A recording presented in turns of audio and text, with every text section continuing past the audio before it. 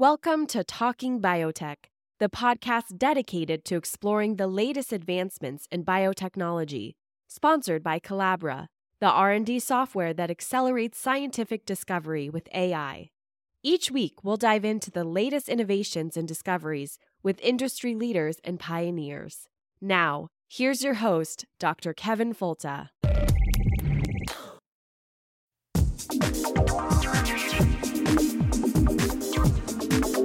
I want to see science serve a useful purpose to improve the standard of living for all people.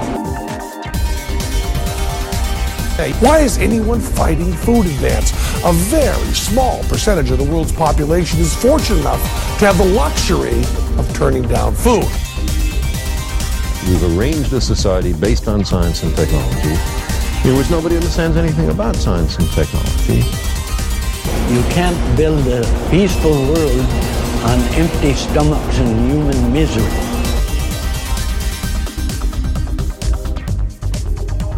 You're listening to Talking Biotech, a weekly podcast illuminating issues in agricultural and medical biotechnology.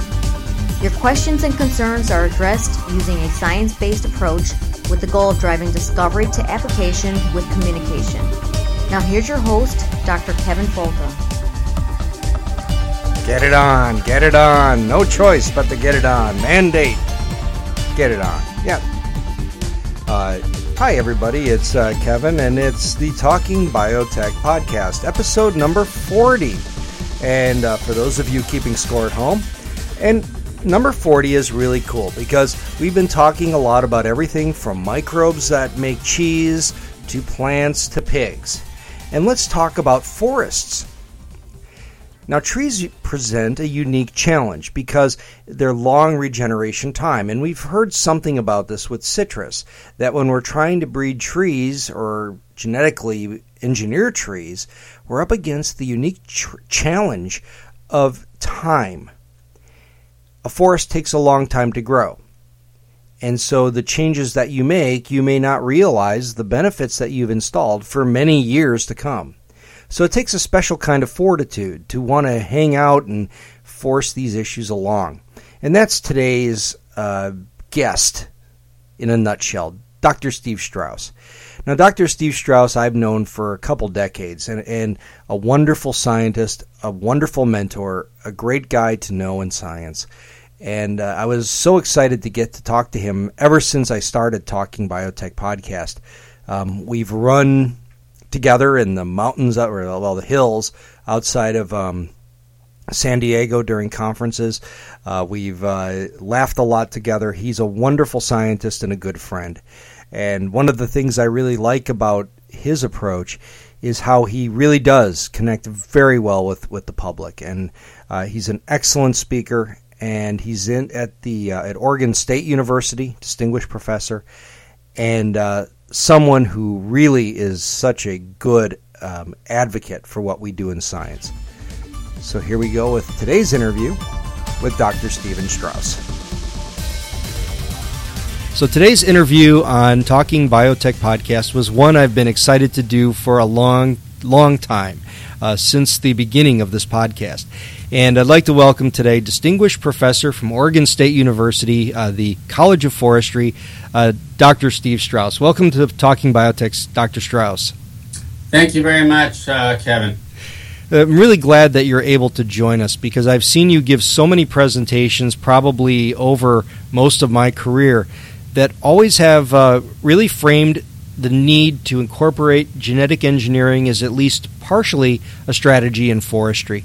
And so what are some of the unique differences in thinking about forestry and management of trees that make them different from crops, and the way that we may want to use this as a part of a genetic improvement strategy? Yeah, that's really important to have that in your mind when you think about where genetic engineering might or might not fit. Oftentimes people ask me to just talk about trees and biotechnology, and first thing I always point out is that, there's a lot of horticultural trees, apples, coffee, papaya, and then there's forest trees, and so which one are you talking about? And then when you're talking about forest trees particularly, I like to think about three different kinds of applications. One is kind of like horticulture, very intensive. Usually we have varieties or clones that are intensively managed for some particular product, wood, pulp, energy, chemicals, whatever it might be. We've already done a lot of breeding, and now we want to refine it further. And that's usually where we're thinking genetic engineering might have a role. Then there's a lot of forestry that's sort of intermediate, where we have tree farms, we have plantations, but they often grow 10, 20, 40, 60 years. In Oregon here with Douglas fir, we have tree farms all over the place, but they're mostly grown on a 30 to 60 year rotation, extremely diverse. The public expects a lot more than just wood products from them. They expect all kinds of biodiversity and ecological services.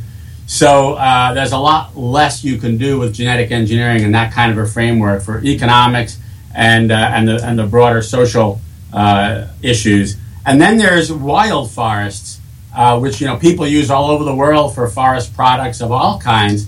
And we have lots of forests that are under great, great stress. Some of that's due to climate change. Some of that's due to exotic diseases. Some of that's due to native diseases and pests that have gotten worse due to climate change and human interventions, where sometimes trees don't have the natural diversity you'd like. And so we'd like to be able to use genetic engineering very selectively to help them out, to breed resistant trees for these wild ecological types of forests. Well, one of the things that I always marvel at with tree biologists is the challenges of working with trees. And I think that really underscores the immediacy to have this extra type of technique to use. But what are some of the inherent challenges of working with trees? Yeah, well, the product takes years, and so the research takes years. So, no research in a tree that's going to go from an idea, some kind of a gene, to putting the gene in, genetically engineering it to see what it does, testing different ways to put it in and modify it, to then looking at the trait. And like crop breeding, you really need to get into the field before you really know what the trait is and whether it has unexpected effects. So, I have several projects that have taken, half or more of my career of about 30 years now to see through from idea to gene to transformation to getting it out in the field. So that requires, some innovative ways to fund things, working with lots of partners. The other thing is that, trees are often, many species, many varieties are very hard to genetically engineer. This is true for crops also, but I think it's even more so for trees. Some species like poplars are populous, cottonwoods, aspens are relatively easy. I've never met a poplar I couldn't transform, but some of them took a lot of work to do it. But other species I've worked with, alder and willow are two examples, not that different from poplars. Impossible. No one's ever made a genetically engineered plant anywhere in the world, despite some significant efforts in my lab and others. So that inability to transform or transform efficiently can be a big limiting factor as well. And just for the listeners who don't have a lot of background in this area, to say transform is when we're talking about the process of inserting the gene of interest and then regeneration, bringing that back from tissue culture or from whatever state to a fully grown tree. So that's exactly right, Kevin. And the latter part is often the hardest. Yeah, I know I always was amazed at a lot of the trees that seem like they would be really difficult that people do transform, and some of the easy ones, the ones that seem like they grow out of every crack and fissure and seem to, be very adaptable, those tend to be really difficult. It seems to be, at least to my rather tree-naive mind. And there's not a lot of science to sort of why some are much harder than others, what the blocks are, and I think that's kind of one of the grand challenges, if you will, to make genetic engineering something that anybody could do, not just the big companies, is to figure out what these blocks are, and then once you know, to create workarounds for them. And I think we can do that, but it's going to take some effort. Well, let's talk about accomplishments in the area of trees. I know that on this podcast we've spoken with a number of experts who've transformed trees and seen incredible benefits towards specific goals. And for instance, we had papaya in episode 26. We talked about the non-browning apple way back in episode 4. And we've done citrus transgenics in episode 14. And what are some other really important tree projects that you're aware of that need to be on our radar? Yeah, there's quite a variety of things that have been done and even done in the field that are, very encouraging and exciting in terms of someday perhaps scaling them up and making them parts of breeding programs. One is, in fact, a couple examples come right from agriculture. And so in my own lab and others, we've done work with insect-resistant trees using the Bt gene for beetle resistance. And they've had remarkable benefits under field conditions, about a 20% growth benefit when you're able to protect them, even when beetle pressure isn't high. Herbicide resistance, also much better control of weeds. Again, almost a 20% growth benefit by better weed control compared to conventional. There's been a lot of work with trees to modify wood quality, to make it better for particular products, to make the wood easier to pulp, requiring less energy or chemicals, easier to make ethanol or other biofuels at. So been some very exciting progress there as understanding of wood chemistry has gone forward. There's been great work to try to create co-products, new chemicals in trees, to have a separate product that wouldn't be possible otherwise. A small company spinned off from Washington State under Professor Norm Lewis producing a scent that might have high value in the fragrance industry and might also be a feedstock for jet fuel if we scale up to make biofuels.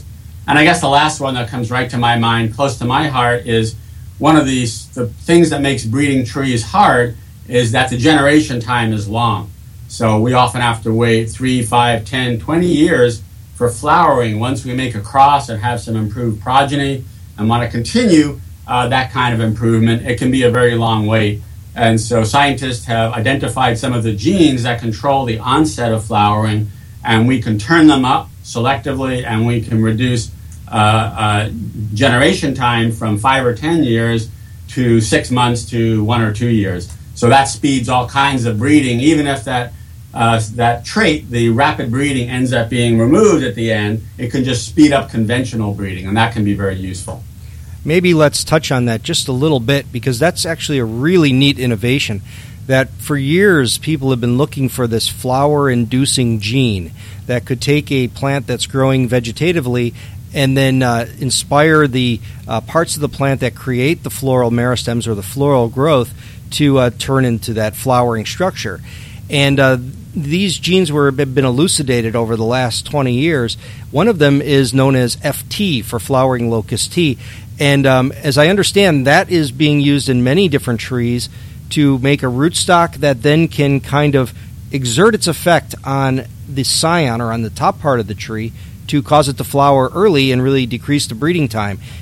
Where has that kind of technology been used, and is there anything else I left out with that? Yeah, Kevin, my understanding of that area is that there has been a lot of interest in trying to have the rootstock make the FT, transmit it up to the scion, then get the early flowering, and then the scion would not be transgenic. So if you don't want to get involved with GMOs, but just speed conventional breeding. And it turns out that we actually have done that in our own laboratory here with poplars. Ralph Scores and others have done it with cherry, and it hasn't worked for us. And at least not on a scale of a big tree. You can work on a micrograft in a Petri dish. And so what people do instead is they have the FT throughout the plant. The FT promotes very rapid flowering.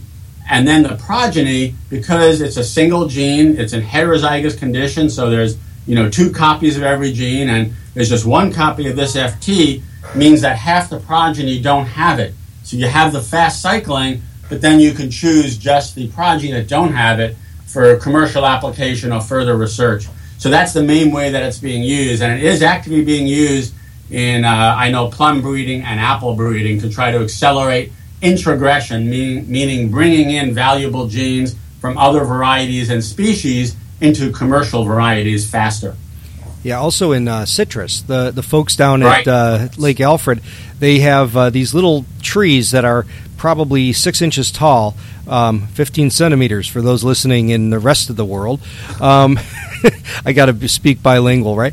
The 15 centimeters, that this little tiny tree is flowering because they grafted a little piece of wood or a little piece of budwood onto a rootstock that was transformed with FT. And anything to accelerate really the transformation and deployment of these technologies in trees looks like a big benefit.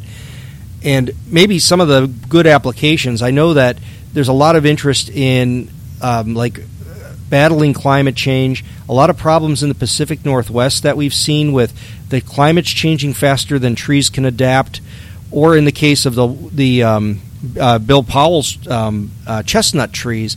Here you're able to potentially repatriate an entire forest based upon the use of this kind of technology. And where people frequently will say, well, this is all about deforestation and, getting land for crops, I kind of see this as about reforestation. And so what's being done in those areas?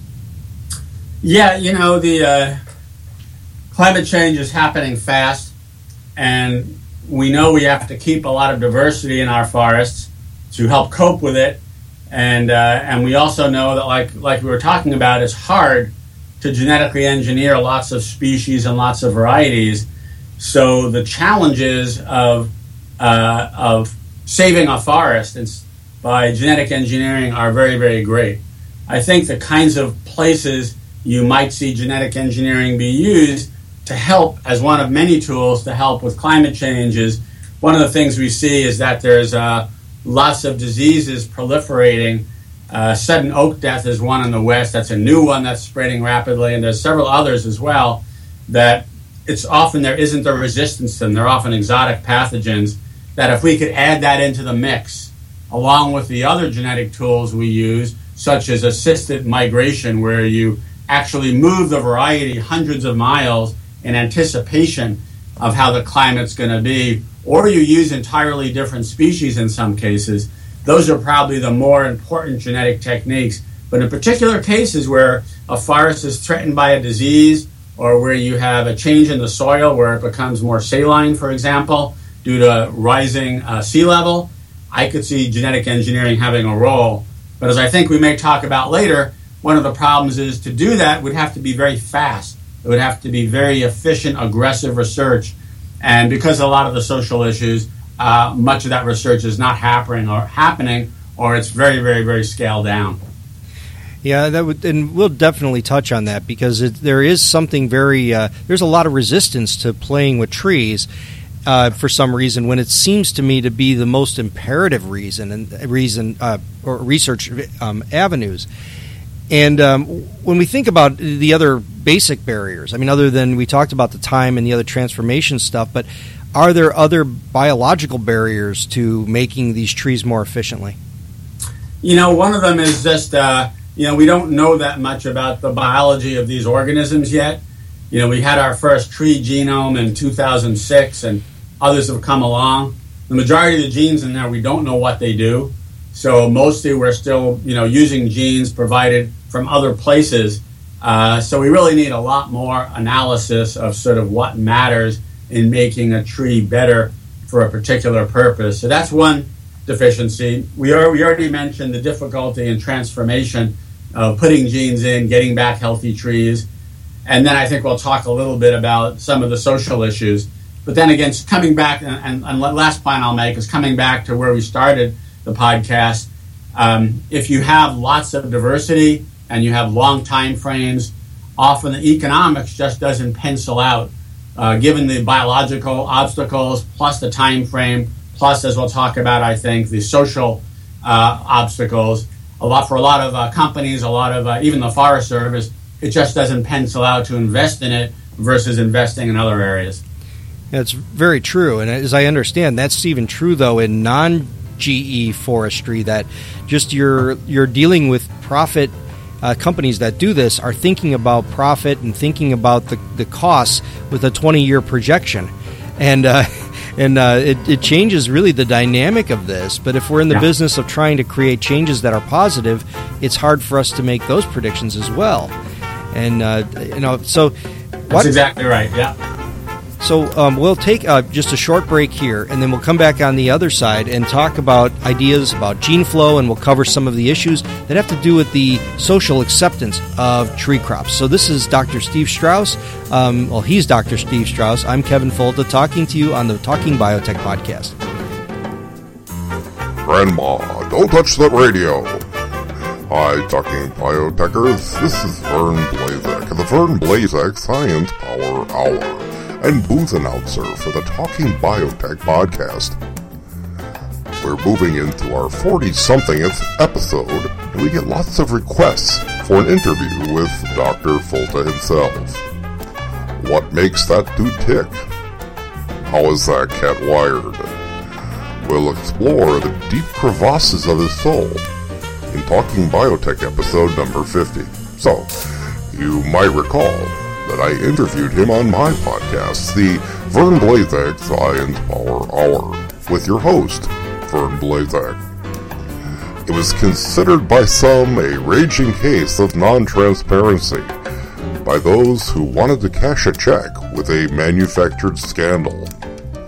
It was so much not a story that we're going to do it again, only using your questions.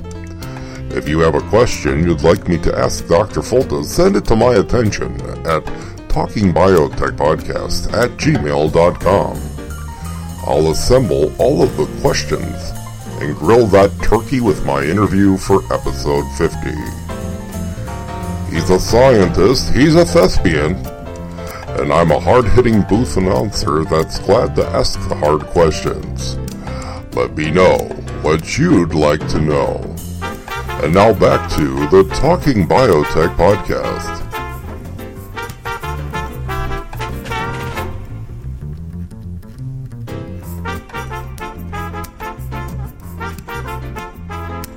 And so we're back to the Talking Biotech podcast. We're joined today with Dr. Steve Strauss.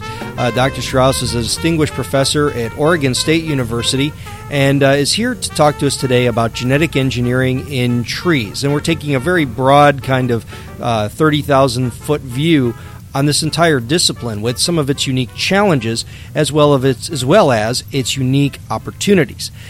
And one of the big issues that we're dealing with is kind of the sacred nature of forests and trees. These are pristine places that all of us have great reverence for.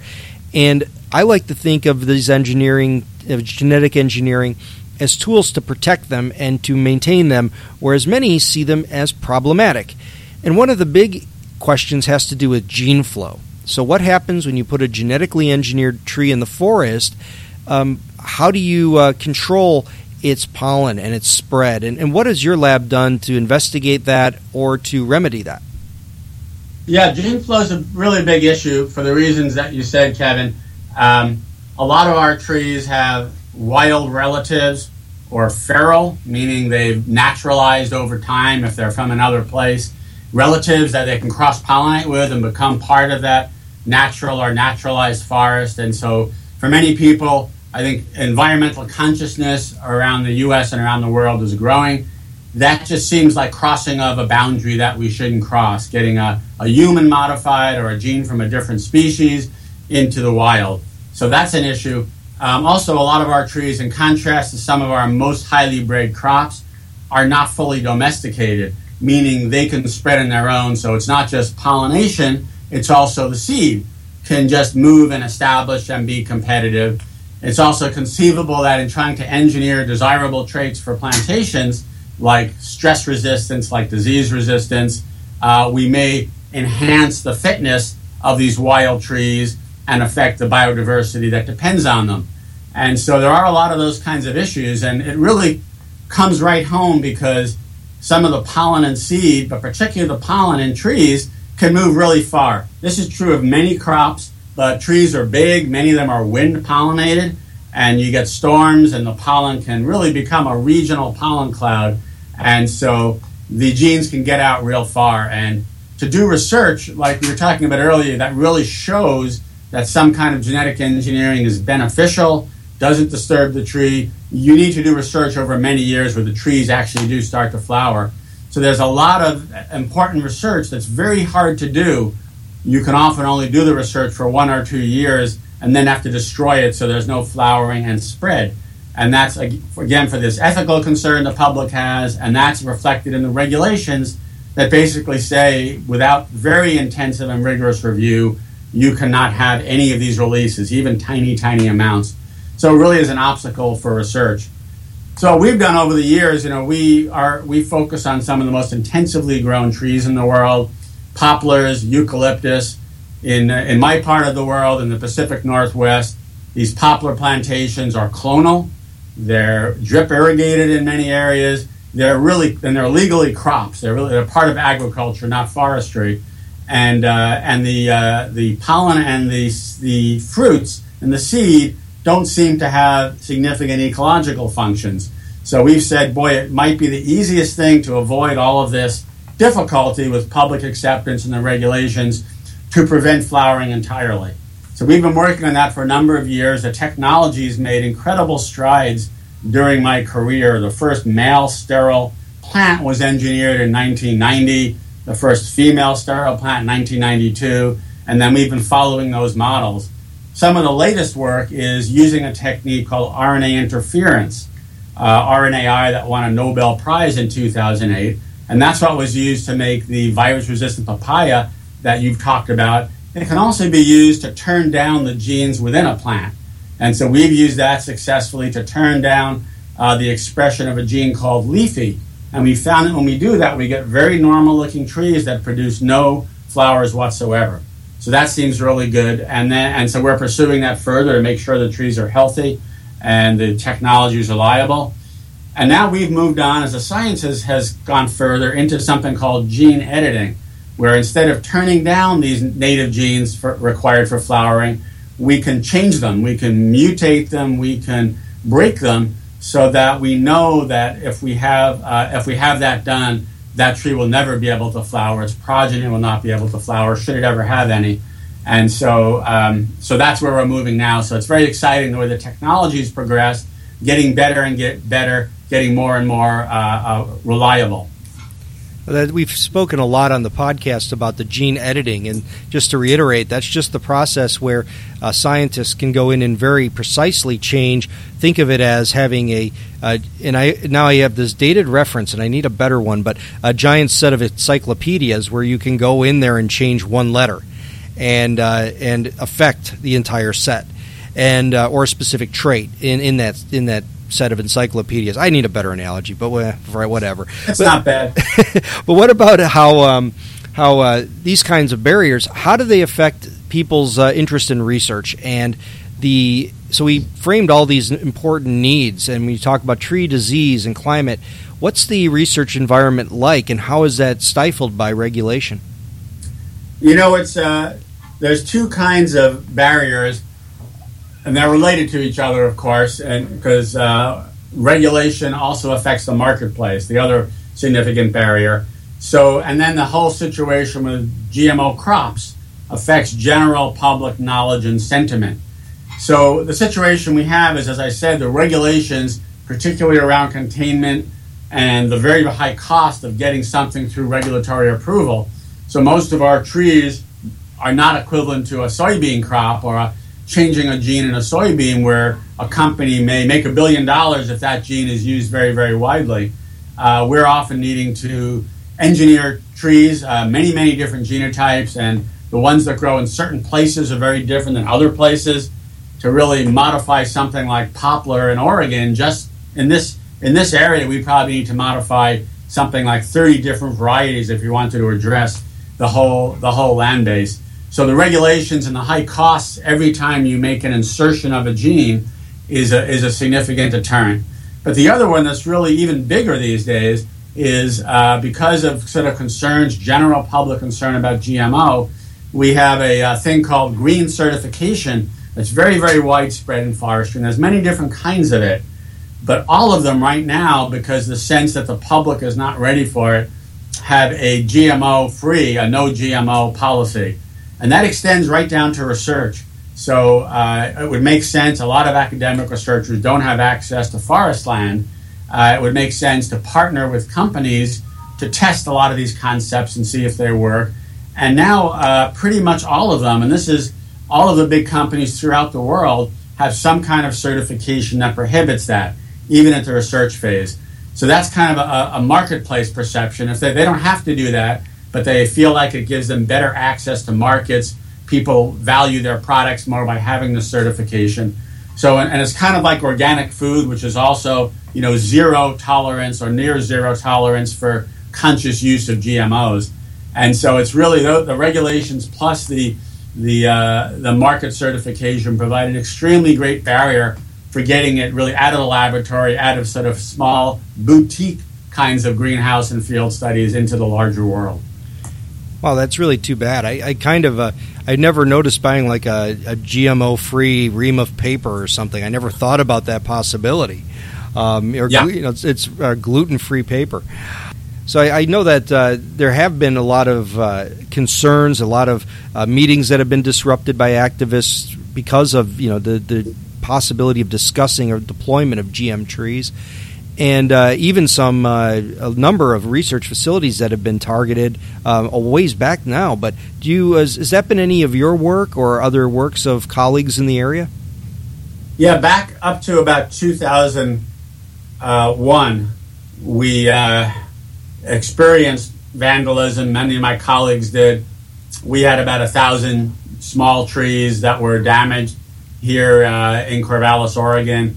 I was collaborating with Professor Bradshaw at the University of Washington, and his office was actually firebombed, and it led to burning down half of his building up there because of that research. And the fact that we were tweaking some genes already within poplars to sort of suppress them using the technology of the time. We weren't inserting genes from a faraway place. We were really trying to domesticate these trees, but using this new method is really lost on the people who feel so strongly that it's just wrong or it's controlled by corporate forces and so on and so forth. So that pretty much with 9/11, which was in 2001, the strong law enforcement presence, eco-terrorism is classified by the FBI as a form of terrorism. That went away, and it was really due to a very small number of people. Whether it'll come back, we don't know, but that has not been a factor in my research since about 2001. If we look in Europe, for example, it has continued to be a factor, not just for forestry, but for agriculture. And many, many researchers and many companies have essentially given up doing that essential field research there because of the sense that it'll be destroyed. Years and years of work will be destroyed, so why bother? So it's a very unfortunate situation over there. Yeah, it really is. And we didn't talk about this in the podcast yet, but we really should touch on it maybe, is look at the number of places where the solutions could be genetic engineering. And I think of citrus in the state here. But let's talk about wild populations. The issue down here with laurel wilt that's been affecting all of our red bay trees, going into swamp bays, other kinds of bays in that family, including avocados, are affected by this. And are there any efforts in those areas for that particular disease that look promising? Yeah, I don't know the situation with laurel wilt. I would call up my colleague John Davis at the University of Florida or others to get the latest update on that. But there's no question that there's a lot of diseases of wild trees around the country. Hemlock is under very, very serious threat. Ashes are under dire threat from an introduced longhorn beetle. And breeding just doesn't have efficient or sometimes any solutions whatsoever. And there's no question that if genetic engineers were empowered to do the research and there weren't these huge market and regulatory obstacles, it could be a major tool for dealing with these issues. And so I do feel like it's very unfortunate that there's kind of a sense of indiscriminate hysteria, if you want to call it, about GMOs that is affecting really everybody in agriculture and forestry, and perhaps more so in forestry because, like we were talking about, you really need faith. You need a stable research and regulatory environment that companies and public sector researchers feel like they can be confident if they put in the work, in 10 or 20 years, they will be able to use a new product. And that really isn't here by and large today. So it really is costing us in the future today. We're disinvesting now, and that means we're not going to be able to take advantage of these solutions in the future. Fortunately, for a few really dire situations like citrus in Florida, there's a little bit of work with ash, very, very little going on. But there's a couple of cases where people are doing some work, and that's wonderful, but nowhere near the need that's out there. And I think one of the sad parts will be looking at this retrospectively when these technologies are accepted, when people are using them in medicine and annual crops, and it's no big deal anymore. We'll be sitting here saying, what did we do when we had the chance? Why didn't we do this before? And I think that's what I love about the internet and a durable resource like this podcast. This will be like looking back into the space age, essentially, and reflecting upon the science that we could have done to change things in the future. So if I can ask you kind of a last thing here, if you could get out your crystal ball, how bad is this? And do you sense that there may be some changes in regulatory climate or social climate going on around trees and forestry with respect to genetic engineering? Yeah, the science and technology has been growing and getting better, and there's no sign of that abating. What's happened in the field of genetics, genomics, genetic engineering during my career is, incredible. It's been so exciting to be a part of that. On the other hand, the social angst as reflected in these very strict regulations and very strict marketplace barriers has also become much larger and more hostile. And I think the public maybe is more misinformed than they ever have been right now about the technology in general. So it's difficult to predict the future, certainly difficult to predict, when things are going to change.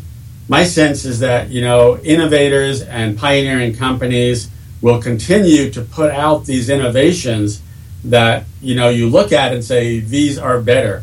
In my class just yesterday, we were teaching about the non-browning apples and the non-bruising browning potatoes and telling them the story of how they're made and all the benefits they could have. And so I sense these kinds of things will keep coming forward, and it'll just be impossible for people to say these things are toxic and dangerous anymore. And then on regulation, I think to the credit of our government, we've tried since the beginning to have a product rather than a method-based regulation. So we don't say just because it's genetically engineered, it's necessarily good or bad. Let's look at it case by case. In reality, that's gotten kind of lost a little bit, but the government now is taking what I think is a serious rethink of the regulations. And then around the world, lots of countries are doing a rethink of what should regulation look like in the world of gene editing, where we can very precisely change genes that are already there and trying to find a way to relax them amidst this hostile social environment. So I think eventually, the regulations and social views will change just because the technology and the science is so powerful and moving forward. I'm afraid to say also that probably for forestry and trees, the benefits of that change are going to be the slowest because things take a long time and genetic engineering has a relatively small niche in our whole business. So good and bad. That's the way I say it. But don't ask me when it's all going to happen. I won't. If people did want to know more about what you do or maybe resources or social media interface, where would they find more information? Yeah, I have a Twitter handle that's at @SHStrauss. I'm not a vigorous Twitterer, but I just tweeted a new scientific commentary I published in Nature Biotechnology on Friday, talking about regulation in a way I think to make it smarter. So you can see some of the more major things I've done tweeted if you go to that Twitter handle. And I welcome you to follow me there, and I hope to have more of those as I have significant research and thinking breakthroughs. Very good. And I've always appreciated your thinking breakthroughs. So very cool. Well, thank you very much. It's Dr. Steve Strauss. He's the Distinguished Professor at Oregon State University College of Forestry. Thank you for joining us on Talking Biotech. Thank you very much, Kevin. And we'll be right back with Oh, no, we won't. Never mind. Thank you very much. We're all A word set. from our sponsor. How about it? You have a sponsor to come in here? Yeah, I wish I had a sponsor. And what a fitting way to end a conversation with Dr. Strauss, and that's with a laugh. A guy who I've enjoyed many great conversations and many laughs with over the years. So, reminding us that genetic engineering can have tremendous benefits in trees. And it's not just all about crops and microbes and other critters. It's sometimes about the organisms that share the majority of the space on the terrestrial planet, the ones that take forever to grow, and that's the trees. So think about them next time we're talking about biotechnology in ways that it may be able to benefit all of us, because trees are a tremendous part of this planet. Thank you so much for listening, and we'll talk to you again pretty soon. Thank you.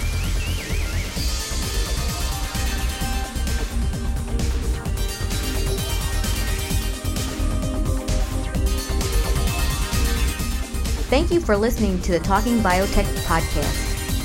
Please send your suggestions for guests, comments, or questions to talkingbiotech@gmail.com. Please write a review on iTunes and recommend this podcast to a friend. More downloads and reviews raise the visibility of this podcast and help us reach a wider audience with science.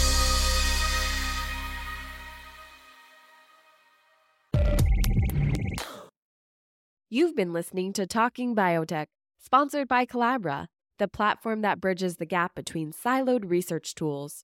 With Collabra's electronic lab notebook, scientists can work together in real time, sharing data and insights with ease. Revolutionize your research collaboration. Sign up for a demo today at collabra.app, collabra.app.